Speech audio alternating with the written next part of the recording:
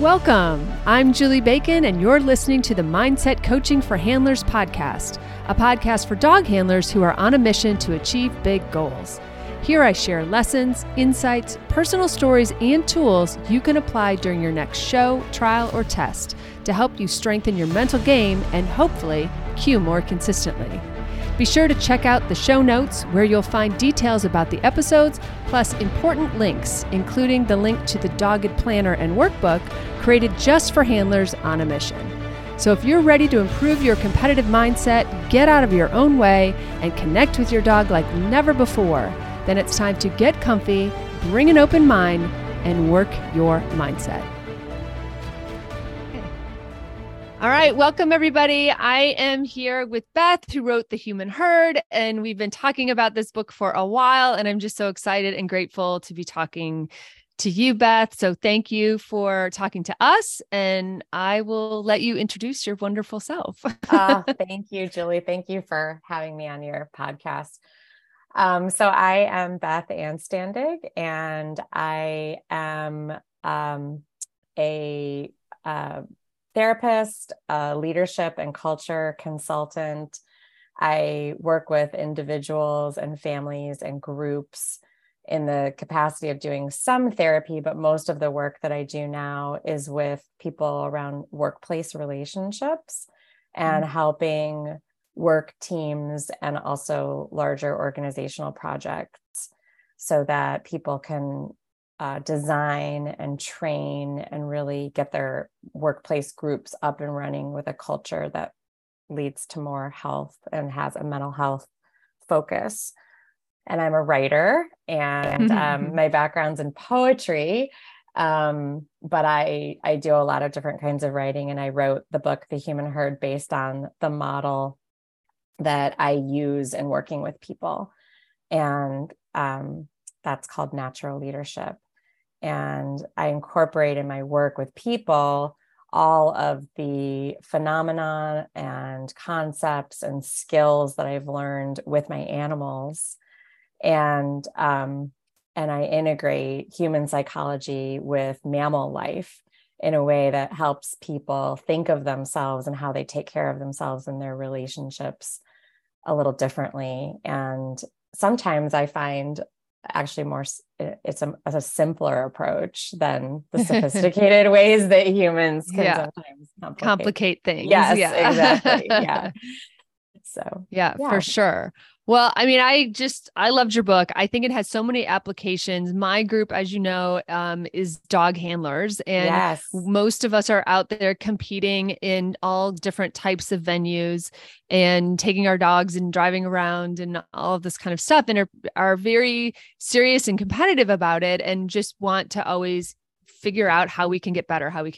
Right. And from the opening introduction, I guess, where you talk about settling in, I just thought that was a great place to start, not only because you started the book there, but also just because we're always asking our dogs to go to different places and perform as if they were at home or perform in these different places. And the whole concept of like settling in just like really hit me fast. And I'm even going to like fangirl for a second and read like a phrase, because there was one little phrase that, I mean, there was a lot of phrases, but there's one phrase that got me in particular that was, "The doorway bursts at the seams, not with people, but with pressure." Yeah. And I always think of like the energy of the places that we walk into, and it's not just our own energy that we're bringing and how we can settle in, but like the energy of the building, the pressure of the building, the pressure of the competition, and how that changes. So massive introduction, but just like jump in wherever that conversation you want to start, because I think it's all really helpful for us.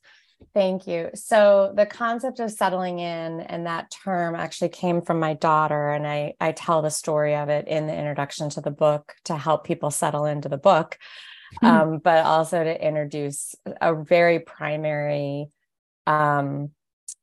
way that we take care of ourselves or don't take care of ourselves in the human world. And children and animals show us this. And my daughter, when she was about 3 going on 4, explained this to me and put some words to something that I had been experiencing forever. And it was about transitioning into a new space and going to a fancy party and feeling as we walked into the room that we were transitioning from our little world, had gone through the world in a car, gone into a new place. And it was this place full of people. And she reacted to it appropriately and normally. And, having a very authentic, unfiltered response, which was like, this is too much for me. I need a minute. And she said, I need a minute to settle in. And I was so grateful in that moment to be aware and present enough with myself to hear it and listen and ask myself, like, what is that? What's happening? Which is a really important question, and how we settle in, like, what's going on with me right now in this space. And I got down at her level and looked around and felt it. And it was like, oh, this is the source of social anxiety right here. Like because we skip past the transition. Yeah. We don't allow just the mammal part of us that needs to orient and breathe and find like a place where our nervous system can resettle itself, which it will do if we give it the opportunity. And instead we go in and we start talking and interacting and thinking, and this whole part of us, this neural network and the body and all of the impact of stress hormones and chemicals is just, going wild. It's just flooded. And we're out there pretending to function. And I'm like, how often do we do this every day where we're transitioning from one thing to another and we don't give ourselves even a minute? It wasn't like we needed. That's what I have found as I've been really studying this phenomenon of settling in and teaching it and practicing it. You get really efficient at it and you don't need a long time, but we do need a minute to just look around and breathe before performing or relating or doing any kind of complex thinking or communicating. We actually just have to settle into ourselves in this space. So with the animals, I have found, as a dog person myself, and I was saying earlier that I've been doing sheep herding, mostly sheep herding, some agility, but mostly sheep herding for 30 years with my border collies. And so I've taken them into all kinds of environments all over the country, and, clinics and competition and different training fields, and then just living with them and doing things with them out in the world, also with my horses, and then watching it with children. And I'm so grateful to the animals and kids for being so open and honest about how they experience pressure in the world when we don't give them a chance to settle in. So that I could see it and then try to communicate to humans, like, let's step back and look at this as an essential need. Because that's really what we're talking about. It's not a luxury. It's an essential need. Right. So your daughter, it sounds like, kind of gave you the vocabulary. Yes. Like you knew it in your body, but you didn't have the vocabulary around it. And so but then how did you link that to like observation of your animals? Or were you already doing that naturally? And again, you just needed the vocabulary. Like how did that? It was a little bit of both. Okay. I think it was a little bit of both. Like, I think I was doing it. I've always listened to my animals and looked to them. Like, rather than thinking of like, how can I help them? I start with like, what's happening with us. So I'm on an equal playing field when we go into a new space, for instance. How are we? Like, how am I? How are you? How are we? And what's going on around us? So I'm not the guide. I mean, I will step into leadership, but like, they're going to give me feedback about the world that I'm not seeing because we're a herd or we're a pack. And so I'm not dominant in terms of awareness and communication of needs. I might play a leadership role at times, and I'm committed to being an awareness leader with them. But they're going to give me information that I don't have. So I value their feedback about what they're experiencing just as much as I value my own. Wow. I think that's so powerful. Yeah. Yeah. I mean, I think that's so powerful. It's a gift that you naturally do that. But I think that, so often as the human species, we feel the obligation maybe, or pressure to be in charge, have all the answers, know the thing, do the thing, and do that. And I the way you're phrasing it, it's like, yes, you step into leadership, but you're a partner and you're on equal footing. And I don't think that we think about that. Like, I just think we think we're obligated, or like we should, all these shoulds, we should know, we should be able to do this. We should be able to handle all this or whatever. And I just don't think that we give ourselves permission to not know, or to be equal, or to be like, oof, like, I don't know what's happening. Like, tell me, give me something. Well, the thinking brain and living in many generations of like hierarchical world where we've been implicitly or explicitly taught that we are smarter than animals because we have a thinking brain, puts us in a position where we unconsciously act that way with them.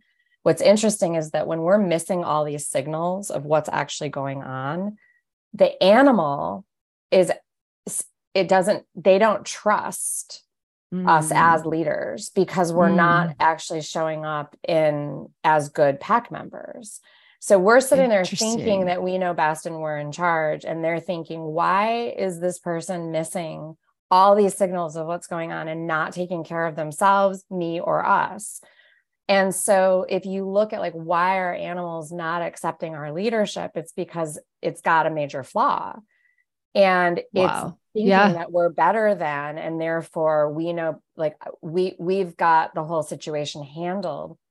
But this overemphasis on just the thinking brain, and it has basically, we've got all these blind spots that the animals don't have there. And so if we can listen to them and listen to their feedback, it's incredible how quickly they want to join up with us and partner, and they see us as a viable pack member.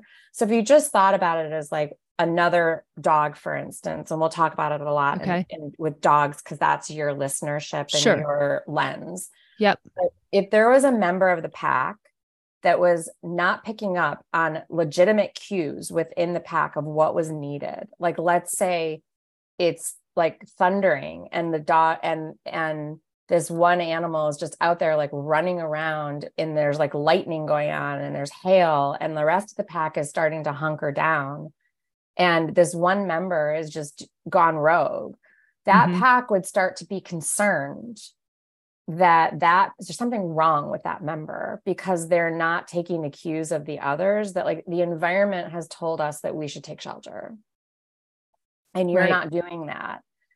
And so I'm not sure I can trust you. And ultimately, if they kept doing things like that, they would probably reject that member because it's not safe. Yeah. And I'm thinking of like all the anxiety from the animal that has to come up when you're like kind of stuck in this environment. I mean, I don't want to say stuck with your handler who's not taking the cues. No, that's what it is. In a sense, they're sort of stuck with this person, this woman who's like not getting it. Yeah. And like, wow, then now they feel like they're unsafe, or they feel like they can't trust, or whatever. I mean, that we have all these like behavior in dogs, right? Again, that we're trying to like control or change or whatever from the outside. Right. And with these older methods, and it's just amazing that like, perhaps the source is.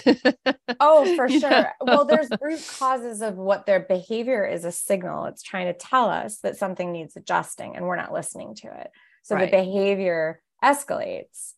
And because their survival, they're so committed to their survival that they're not going to stuff the expression of needs, whereas we do as humans. And that's how we end up with stress disease, because we're just stuffing the signaling of needs. Yeah. And so it's so interesting because we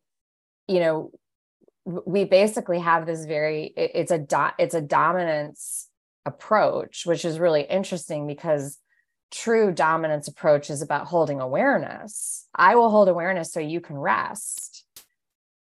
Yeah. I will hold space so your nervous system can breathe and be at ease. But what we're saying, I'm dominant, but I'm going to miss all the cues. Right. And I need you to accept me as dominant. And they're like, well, I can't rest. And then also do everything I ask you to do perfectly. And be an athlete. Right. Like now, I mean, run really fast. Run really fast, listen to all my cues, but I'm already not believing that your cues are viable and smart for me. And so the anxiety is a core anxiety for them. They're worried about their survival. And the approach that natural leadership takes is that whatever signs and symptoms are coming up are our wise survival system trying to tell us an actual need, an essential need. And if we can listen to it and attend to that need, then that sign and signal, that symptom or that behavior can quiet down. The nervous system can go back to a homeostasis. And so it's not that something's wrong. And that's another thing that we do. We're like, oh, what's wrong with my dog? Well, I was just also thinking with your dog. Yeah, your dog. Right. And I was just thinking of like, at this point, my listeners are like, oh my God, the guilt, right? Now they're all feeling like, oh my God, I'm not doing the right thing. I'm a bad mom. I'm a bad whatever. So like, go there too. Like, how is that? Like, how do we not feel bad? Like, how? Yeah. Because then we spiral, right? We want to do all the things like, oh my God, my dog has this problem. Oh my God, I'm the problem. Oh my God, now what? You know what I mean? I am the problem because I created it by not listening to my dog. And I mean, I've been in that boat as a parent. I've been in that boat as a horse person with my horses. Yeah. I've been in that boat with the dogs. I just moved from California to Maine. And so I'm in this settling in process, and I'm on a 900-acre farm. Oh my God, that's just dreamy. 5 miles from the coast. It's like a completely new land. And I moved here with my daughter. I'm with my partner and his 5 kids. And then I moved my dogs and my horses. And so talk about settling in, right? And I've noticed that there's so much transition and so many moving parts that the settling in takes a while. And so just to that question around like the guilt or whatever shame that we feel, like I've had to use my own settling in concept and practice every day, all day since April.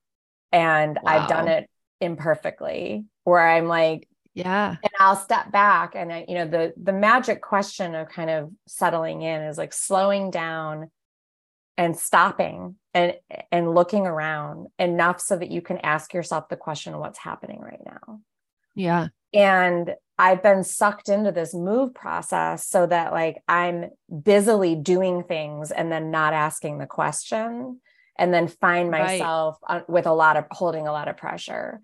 And then that's really not been good for myself or any of the mammals around. Anybody. Yeah. So it's happened a bunch of times since the move. And, we can go into shame about it and like guilt or whatever, or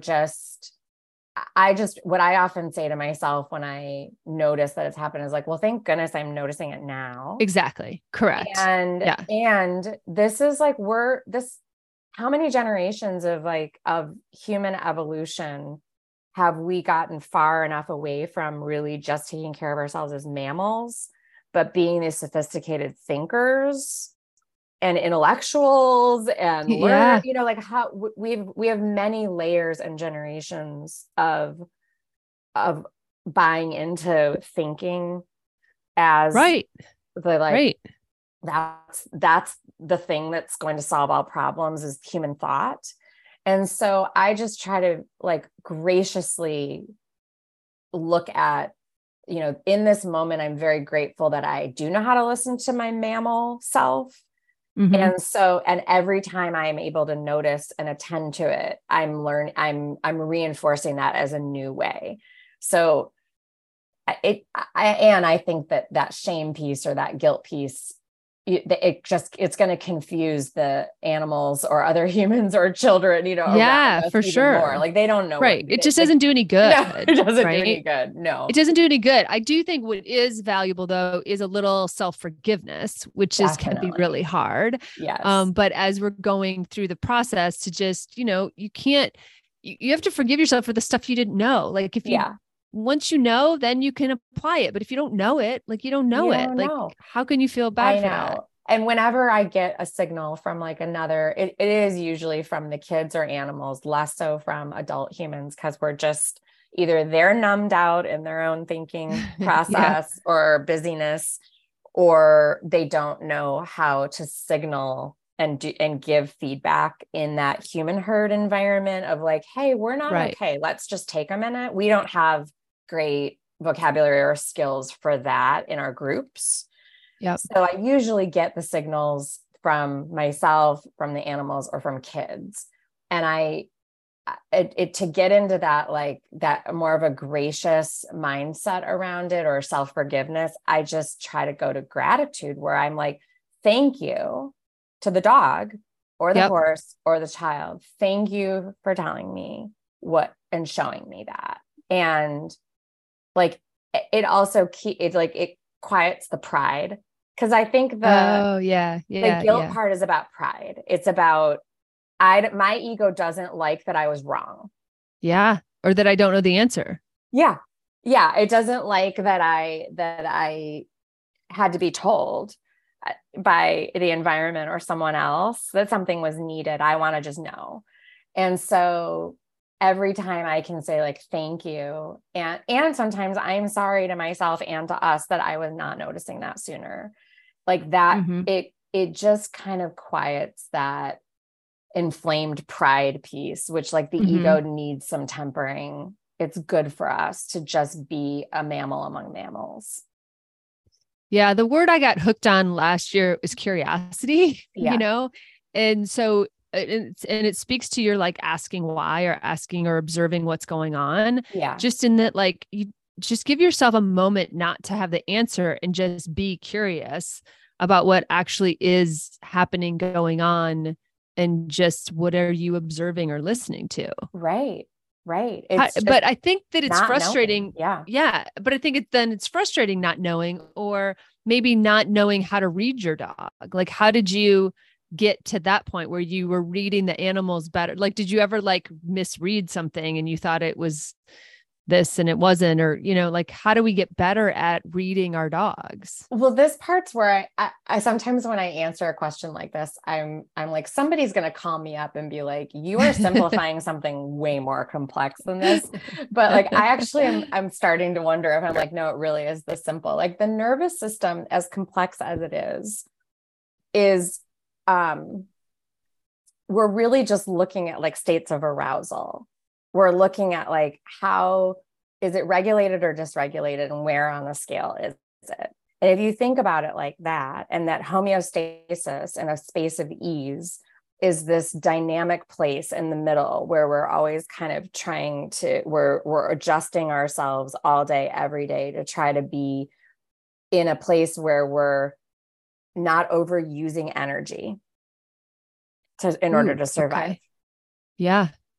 And so if you just think about, and that's why I study pressure as a phenomenon, like not good or bad, but just, is there enough pressure that it's keeping your blood flow going and you're alive and functioning, but not so much that you're flooding your system and about to stroke out. Right. Like, so you don't want to like have no heartbeat, but you also don't want to be having aneurysms or heart attacks, right? Yes. So somewhere in the middle, preferably a static state of ease that I've learned in this like rest and digest state with horses, where they're just grazing. Like they're just naturally flowing through the world, and nothing's in the way of them taking care of their needs.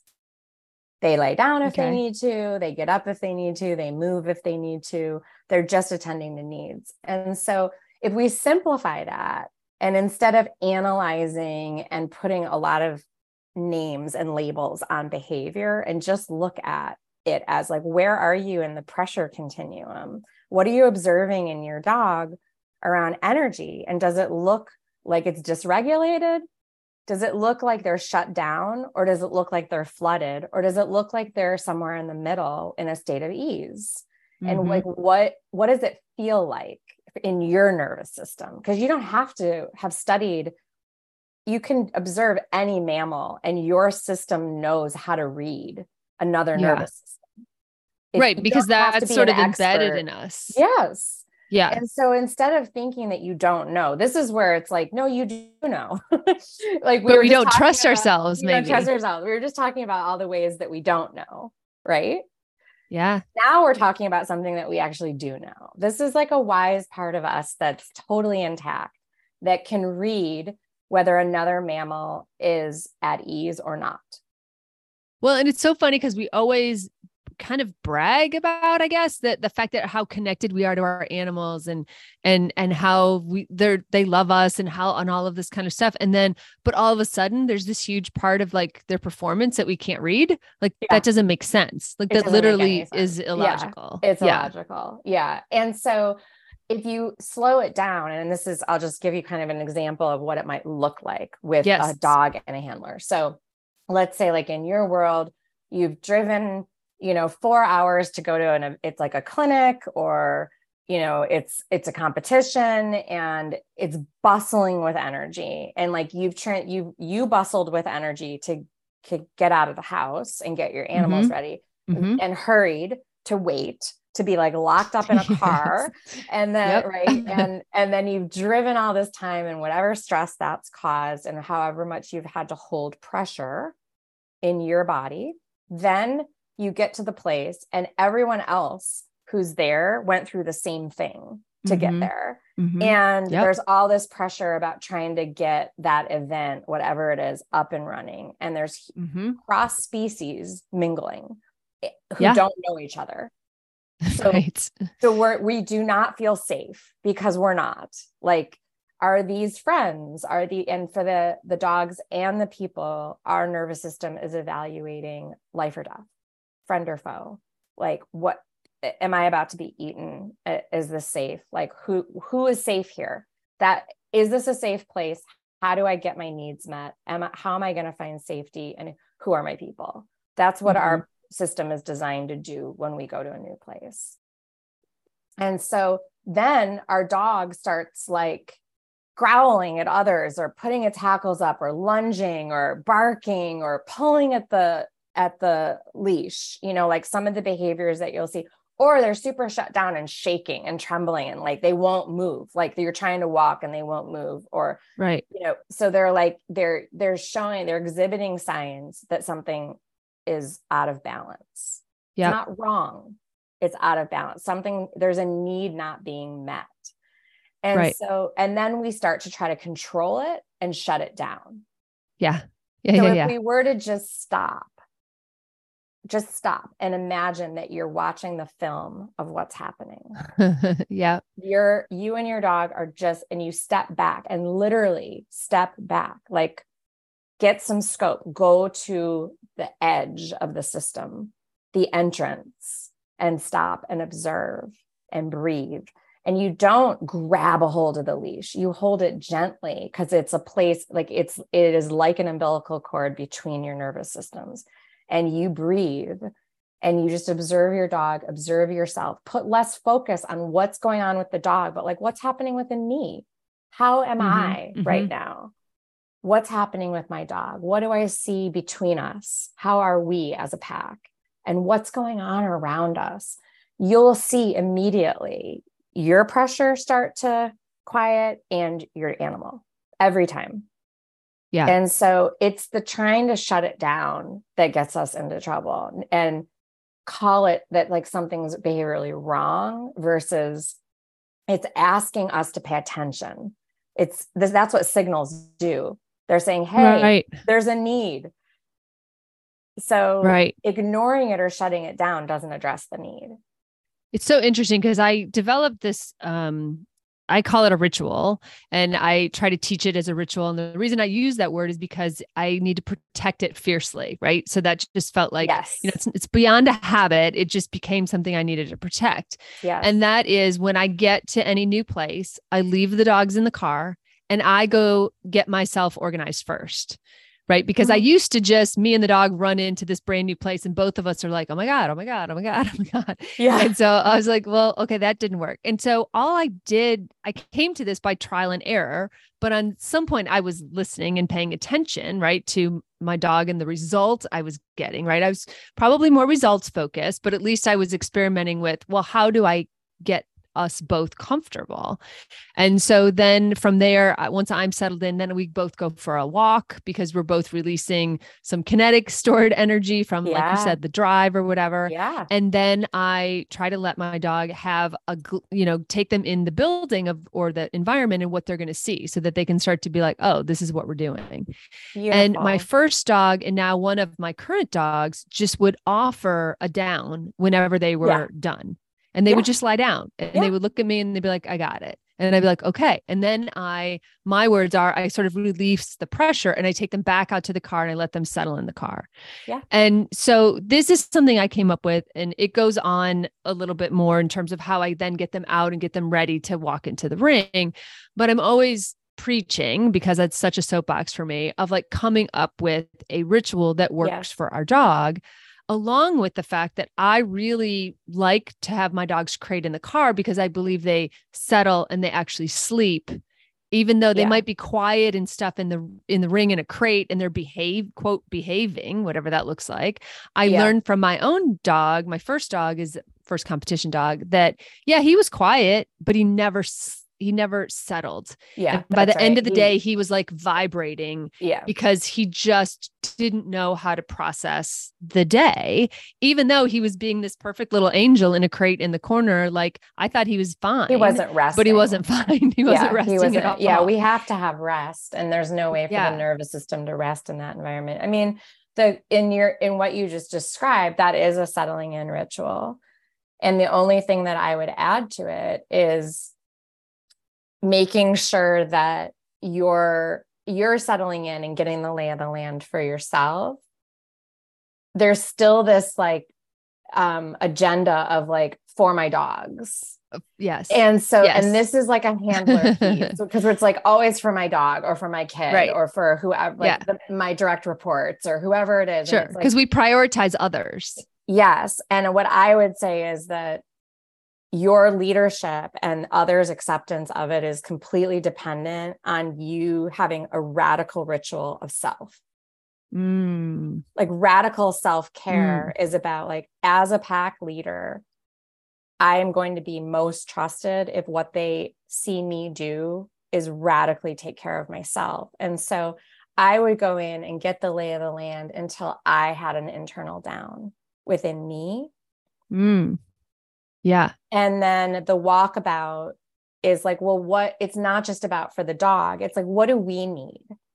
And so what are the rituals that I do? Like, one of the things that I do is photography, and it's very soothing for me. And I could go into that for a whole 15 minutes of why it's a good settling in practice and ritual for me, because of all the different parts of myself that it reaches.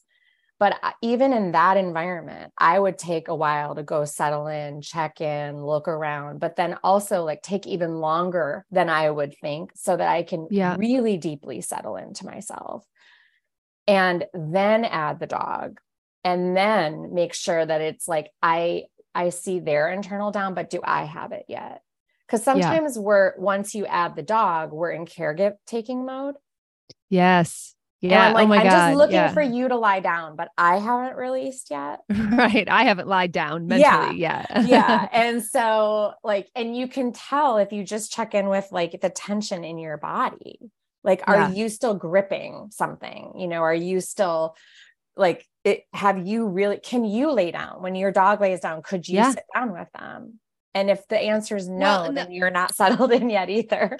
Right. You're not. And the other thing that I think it's bringing up for me personally is that one of my dogs, when she walked into an environment not too long ago, she gave some of those nervous signals, right? She started to yawn. She was you could see her go, uh-oh, you could see her start to get stressed.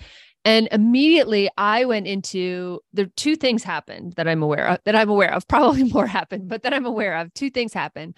One was internally, it was a trigger for me, small T trigger, that I was like, oh shit.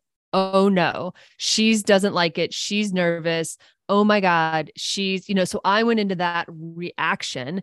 And then the other part of me was the caretaker part. Like you just said, I was like, what can I do? What can I do? What can I do? Yeah. How do I, quote, make her comfortable, make her happy, make her whatever. Oh my God. And so there were those things, which are probably very intertwined. They're obviously intertwined, but like, I know, and this happened months ago. This wasn't even yesterday. And I can remember it vividly. Yeah.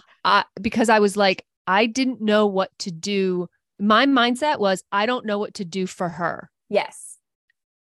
And interestingly, that pressure is what she feels from you, but she doesn't know any of the meaning that we're talking about behind the pressure right now. Yeah. So she just feels pressure coming from you, even though it's pressure to take care of her.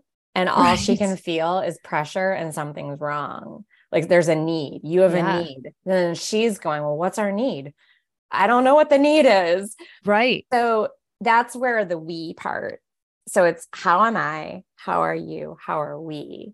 Because if I'm over focused on you, I'm putting pressure on the relationship that's then going to impact your nervous system.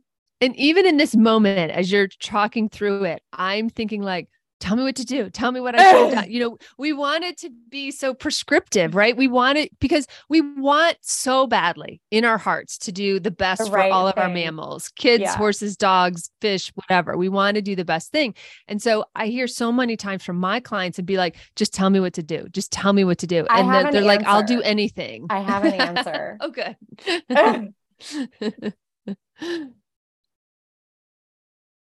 They just want us to be. That's so hard. I know. Why is that so hard? I guess it's programming. There's a lot of socialized self that's about like being performative and like, and achievement and trying and doing as a way of being worthy of relationship. Mm-hmm. And we don't do a lot of just being together. And I really realized, when I bought my ranch and I ended up, building a herd of horses, for essentially what I didn't mean to, but I did. And then I also didn't mean to do this, but I spent a lot of time in between my daily activities going out with the herd. And it was how I settled into myself throughout the day. I would go and spend 10 minutes with them, 15 minutes, an hour, and just graze with them. They're just foraging together. Right. And sometimes they're playing and sometimes they're grooming and sometimes they're napping and sometimes they're eating and sometimes they're, there's activities happening, but essentially they're existing together and just caring about each other and themselves. And that's all anyone ever really wants from us. So how do we bring that to that competitive morning? Well, I think that, it's like, how can I go into this with a commitment to take care of myself? Mm-hmm. So that my dog and I, or my dogs and I, can read signals from each other that we're going to care for each other. But I'm also going to go into that environment as a human who is there to offer that as well. And I think in a competitive environment, we see everybody as like the enemy because we want to win. Mm-hmm. But then we're not really ever in a state of ease because we don't, like, we might have people we're meeting there that are our friends, but like, you really want to make sure that you've shown up somewhere where like you've had some interactions where you feel safe enough relationally, like psychologically, that part of you can rest as well, where you're like, it's safe for me to just be. If all shit were to go down, there's someone here that I feel safe with.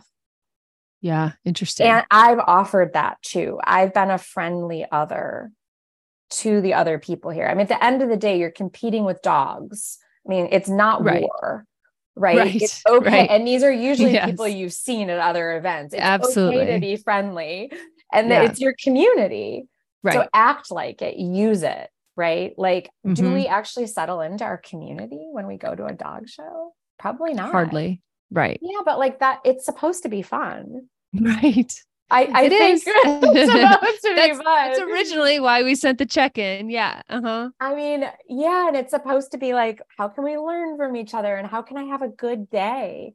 And I want to be able to just be and offer that to others. And you'd be amazed at of how valuable that is to others. Like, Yeah. I offer a space for people to come sit next to me and just be. That's enough. We're just Right. going to be. And And do you do that? Do you feel you do that through your energy or through your words?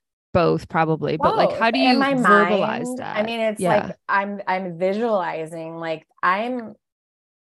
that's what I have to offer the world is to be a herd member or a pack member that is calm and alert and kind and trying to get along. My intent is to get along, and Mm-hmm. I'm going to take care of myself, and I'm going to do my best to listen to the needs of others. I'm just going to be like an attentive person in the world. And so that's my commitment Mm-hmm. and my mindset. And when I notice my thoughts going otherwise, which, I mean, they can get really ugly about humanity, you see people Sure. behaving poorly and like you can Yep. get sucked into that. But I'm like, but that's not Mm-hmm. that's not my purpose. My purpose Right. is to be an island of something else to offer. Like, that's the life raft I'm on.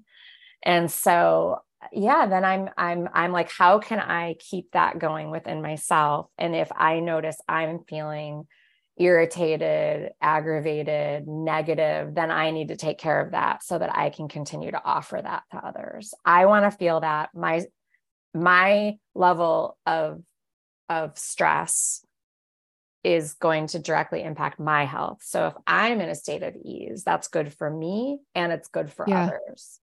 Yeah. And I will allow myself to that energy to go up if needed, but I'm going to conserve it when it's not needed.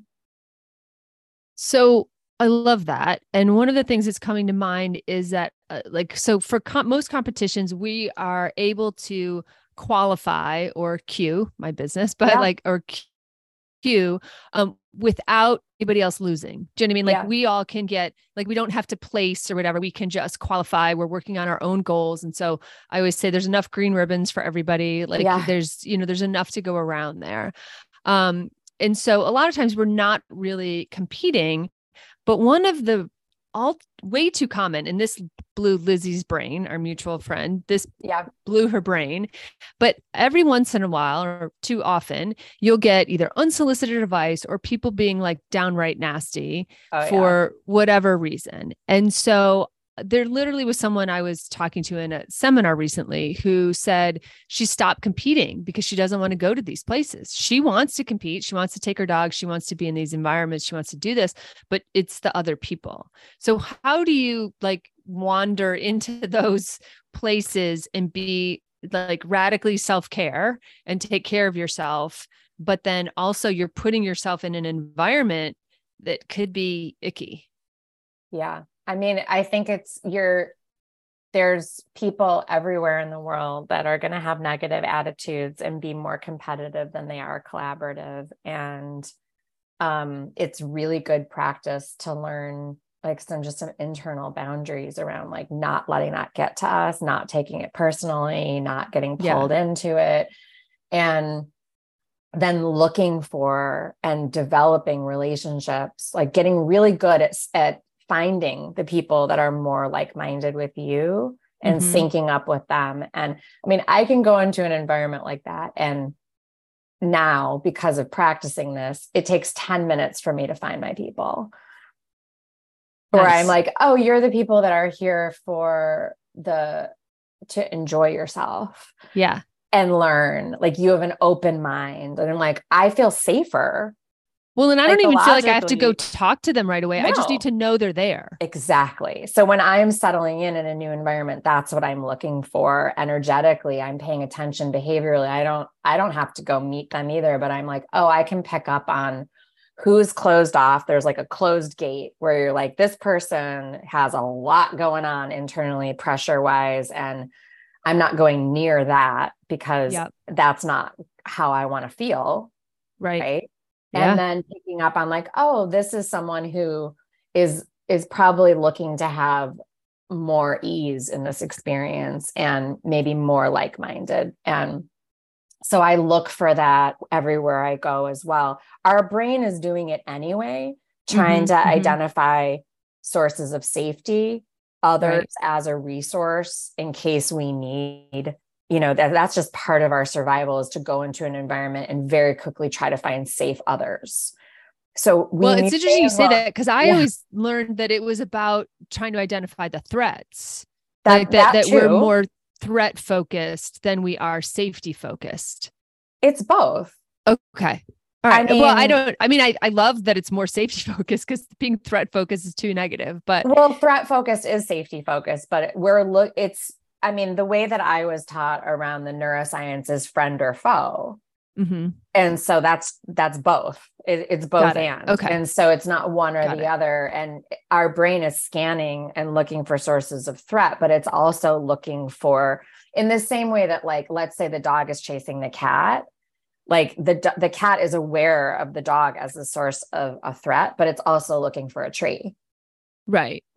Okay. Got it. So we're looking for, like, what is the source of pressure to move away from, and where's the ease to run to?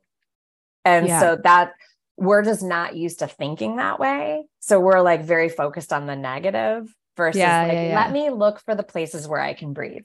Where is that? What's the place in the room that would feel right for my body to set up where do I want my chair? Who looks friendly?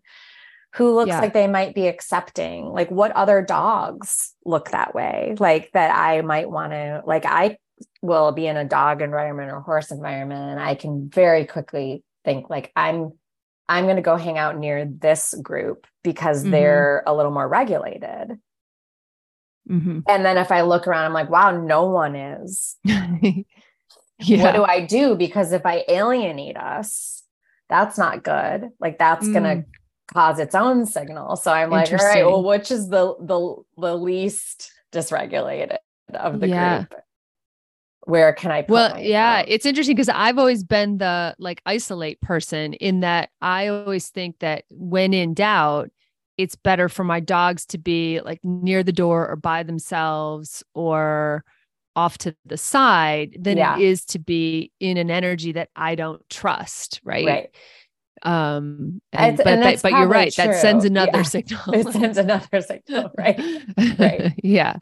Yeah. Interesting.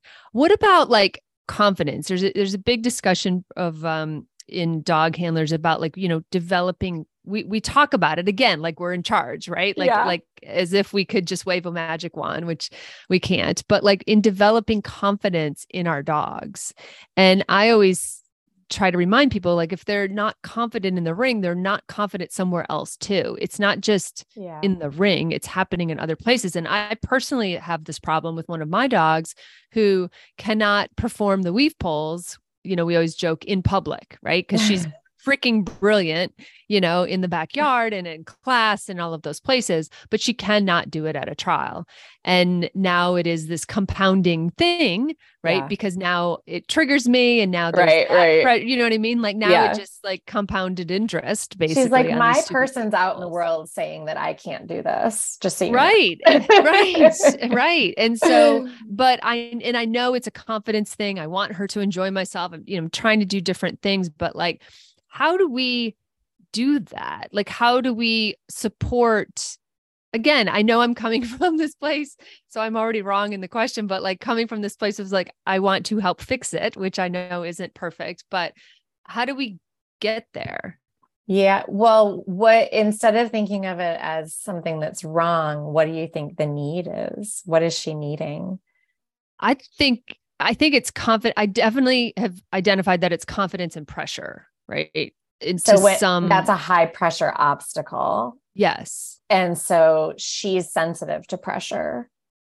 Yes. And so she needs experiences of being able to handle pressure in smaller doses so that she can learn that she can take on, like that she can learn to take care of herself around her sensitivity of pressure rather than like stuffing it, or that she needs to develop her own sense of mastery of pressure, but it needs to be in smaller steps. So like, instead of, how many weave pulls are there in the, I can't remember. 12. 12. Yeah, 12. You start with like 2 or 3. Right. It's like smaller steps toward, and doing it in places that are public that are not maybe a trial, like starting to like ease. It's like, what are the steps to take to help her feel like she's having some success? And takes, some of it is about you. What are the steps that I can take where I'm like, I know that we can do this because it's just 3 pulls. And so, and I'm here to help support her in this so that she can feel more confident. And then looking for other places where you see her confidence shaky and looking for opportunities to help her celebrate herself and have successes where she is, but it's sensitivity to pressure that is the problem, or not problem, but the source. Yeah. It's that, and I shouldn't have said problem. It's really like completely against the way my model and how I think. It's actually her gift, but it's the fact that the sensitivity. The sensitivity. And so and for you and your mindset, learning to like, this is going to be a good thing for her to have. We don't want it to go away. We want her to feel like she can take care of herself around pressure. Yes. Yeah. I love that perspective. Yeah. It's a complete shift, right? Yeah. Instead of like, how do I shut it down and make it stop? It's like, well, how do I use it and use the sensitivity to pressure? And she, she's probably going to end up being like one of those perfectionist dogs that she is. Yeah, she is. Yeah. And so the 12 pulls is too much for her to do it perfectly. So she just shuts down. So it's like, all right, well then, the pressure is like, how can I help her learn something in smaller doses so that she can deal with the perfectionist part? Got it. Yeah. Yeah. She is a perfectionist for sure. And so what her answer is, if I can't do it right, I don't want to do it. Yes, that's right. Yeah. That's so kind of set her up to be able to do it well in smaller doses and learning like, okay, you can do it. And it's just taking it in steps. She wants to do it well all at once immediately. Like, and it's a very female mammal trait. Oh, interesting. Yeah. You'll see it a lot more with the female animals, the mares with the horses and the female dogs, way more. You'll see that trait. Interesting. What other things, whether, go ahead. Well, it's a huge source of very powerful leadership. It's just, not getting a handle on oneself, and then can lead to kind of a crisis of self. If, like she needs some space to develop that in herself and realize that she's hard on herself, essentially. Yeah. So we want to put her in situations where she doesn't have to be, and she can actually start to feel like she's coming into herself and doing little things successfully.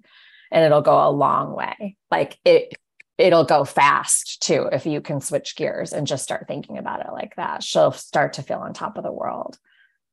I love this. I think I'm going to listen to this section over and over again.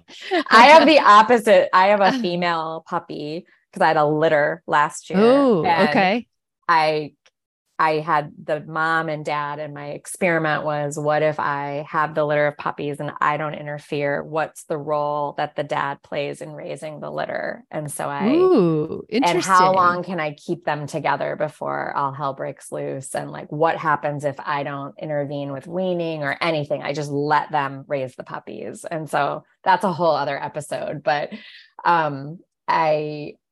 the puppy that I ended up with, which is a whole other story, the one that I ended up with because my daughter picked the puppy, and I see. I thought I was going to keep two, and my Okay. daughter picked one and I picked one. And I was like, there's no way I can raise two puppies Two properly. puppies, right? Yeah. Yeah. And I know better. And so I'm like, and I can't take away my daughter's puppy. So I ended up with her pick of the litter instead of I mine. see. And she Got was it. right. She picked the best puppy.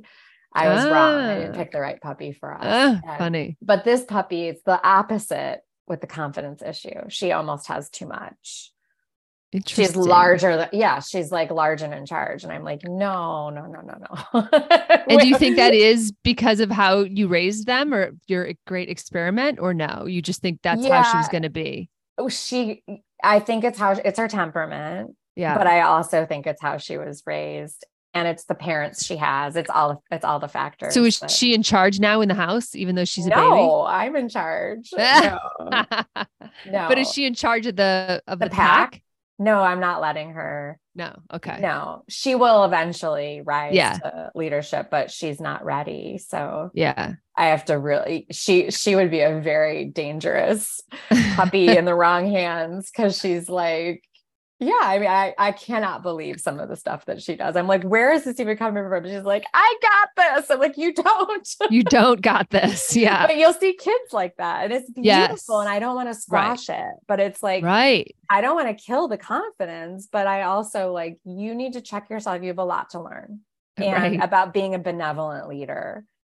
You are not a tyrant. You don't get to rule the world. You are not in charge of, it would be very unsafe for her. So yeah, interesting. Yeah, I just lost my benevolent leader, and so I have two now. And I know, thank you, and I know that my one thinks she could be, but then also at some level knows I don't really want that responsibility. Yeah, right. And then the boy is the younger. I mean, they're both mature, but the boy is a little bit younger, and he's gonna end up. He like doesn't want it, but he knows it's his, kind of thing. And so it's an interesting dynamic, and I'm on puppy lists, as many of us have to do that. And it'll be interesting to see what energy comes in, if that's the energy, the leader, the future leader. Right. Because these two are kind of like, I mean, do you want it? I don't really want it. Yeah. Do you want it? I don't. Okay, well, fine. That's what this puppy is like, wants to take over leading her parents. And actually she's got more leadership. She has more boldness and confidence than both of them. Interesting. But not the benevolence. And so you don't get to have the boldness without the benevolence. It's not safe. Right. Yeah. Yeah. Well, and it's interesting too, the different styles I think that dogs have in leadership positions, right? The girl that I just lost was so quiet that you didn't really even like see her signals barely. Yeah. But I would take her to new places or new packs, or where like to a friend's house where they had dogs. And all of a sudden you just saw them shift around her. Yeah. And she didn't do anything. She was like girl next door, sweet, from a human perspective, like you could barely see anything quote happen, but all of a sudden that what you could see was the other dog's response to her. This just goes back to what is it that we're supposed to do? And what is it that she offered, which was a state of ease and taking care of herself and her own nervous system so that others could relax around her. So she was aware and calm, and that felt good to be around. Yeah. And so it's not that she wasn't doing anything. It's that she was doing everything. Right. Yeah. Everything that matters. Yeah. Yeah. Interesting. And it's very hard to lose those presences in our lives, because whether they're human or horse or dog or cat or whatever it is, because they offer us a place to just be as well. Yeah. As humans. True. And I have my 15-year-old border collie is, really aging, and he's been that for me his whole life. And he has some dementia, so he doesn't have as much ease as he used to. He's agitated, and it's like, I've lost that. And that presence that he offered, he doesn't have it anymore. And it's you can feel it. Yeah. That's hard. I'm sorry. I know. Yeah. Yeah. Okay. So that we don't both end up crying, or at least me. I know. Since you have been in competitive environments before, what is a couple things that you wish you could tell people that you see? Because I know that you've observed things and you've been like, oh my, I could fix that, or I could help you with that. Like, is there some Yeah. things that you wish we all knew? Well, it's really interesting in the sheep herding world. My trainer really likes to switch the dogs to training on the whistle away from Okay. voice quickly, because he says that you can't really communicate our emotion through the whistle Yeah, the it's way more that honest, I guess. it's Yeah. just clean communication. And I Yeah. would say our emotional reactivity as humans, and how dysregulated we are and we don't realize it, and how much we're communicating that to our animals and to each other, our like that frustration level or pressure Hmm. that we're putting on ourselves and how much we're putting that into the environment, I think is Yeah. really the most important lesson here, is like, what am I putting out into the environment? And whether it's to my dog or to other handlers or to other dogs, or just to the system that we're in that day. And, you know, how is there a way for me to stay calm, alert, responsive without getting into reactivity, and learning the difference where I can modulate that? Yeah. So I'm dealing with pressure and I'm keeping the pressure on, but I've not flooded the system. And what I see most of all is just humans flooding their own Flooding. system. Yeah, their dog Yeah. system, the whole environment that we're all sharing with how they're acting, how they're communicating, but Right. it's coming from within. Yeah. So I can hear like the response, because it's in my own mind too. I tell people a lot, it's kind of like a puppy. If you don't want them to chew on the shoe, you take the shoe away, but you replace it, because you can't just say don't do something. You have to actually give them something to do. And it seems to be an analogy most of us understand. Yeah. So in that moment when you're saying don't be dysregulated, don't be, I don't want to be this person, I don't want to be overstressed, I don't want to flood, what is it that we should be doing? Is it literally just calming, soothing Yeah. things? Like, what, give us something to do. Well, I think that to start, like, do we even know what it's like when we are flooded? So first we have to get to Mm. know our own Mm-hmm. reactivity system, to know what it feels like when we are, Yeah. and then learning, like, what does it take for me to dial that back? And so if you were to go into a show environment, and let's say you're like, I'm just going to work on this for a while. And so the results might be that I'm not going to do as well because I'm trying to figure this out. Exactly. And Yep. so, but I'm going to focus on learning to take care of myself in this environment. And so what are the signs? What are my signs? Like, my neck gets prickly. My voice raises, my tone changes, my dog starts to act this way. So I'm going to look for those signs. And when those happen, I start to practice things like I stop and take 3 deep breaths.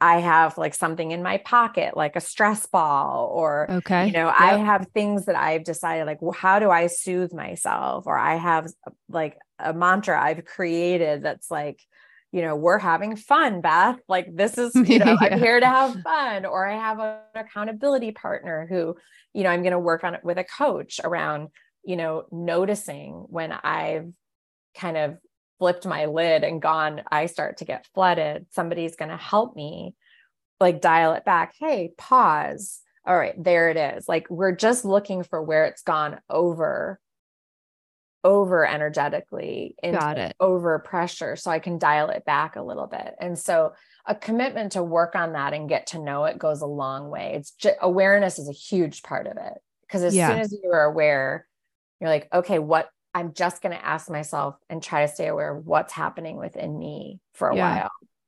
And when I notice I've gotten triggered, I'm just going to dial it back and take some breaths, slow down, stop if I have to. And I'm going to practice doing that even when I'm training, because it happens when people are training. Exactly. Yeah. Yeah. I think that's really helpful that you're saying that, right? Is that, okay, well, if this should happen, this is going to be my response. This is what I'm going to do, and to visualize it and plan for it. Yeah. Right. And practice that plan while you're training. I mean, I can be out in a training environment. There's no one there.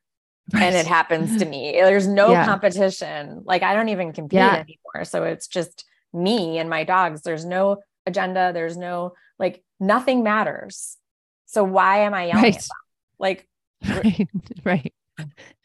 And why have I raised my voice? I have no idea why I have done that. Like nothing matters right now. Yeah. So interesting. So practicing it in a place where you can work on that part of yourself. It's really about, I'm going to stop training my dog. I'm going to train myself in a dog training environment. Mm-hmm. Mm-hmm. Yeah, because honestly, and this is what conversation I get into all the time, the dog skills are easy. That's literally the easiest part of it all. Absolutely. You've got these great, talented animals. They want to partner with us. It's the human element that's. Yeah. Well, this has been phenomenal. I could talk all day, but I won't do that to you. Thank you so very much for this. This is just a treat for us. And I will have the link in the show notes and all that good stuff, so everybody can go buy the book and hear more from you. So thank you. I'm happy to be back anytime. If you ever want to talk about dogs, it's one of my favorite topics. So happy to do so. We'll take you up on that. All right. Thanks. Thanks so much for listening to the Mindset Coaching for Handlers podcast with me, Julie Bacon. I am so grateful for your precious time. Check out my Dogged Planner workbook and journal available on Amazon. Just search for Dogged Planner. I also offer monthly membership that's perfect for ongoing support of your awesome goals. Check out theqcoach.com for details, or just stop by and check out all the ways you can work on your mindset. And be sure to follow me on Facebook and Instagram at theqcoach and let me know how it's going. Finally, please share, subscribe, and leave a review. This helps us podcasters tremendously. Plus, I know I get my best podcast recommendations from friends. Thanks, and have a great week with your dogs.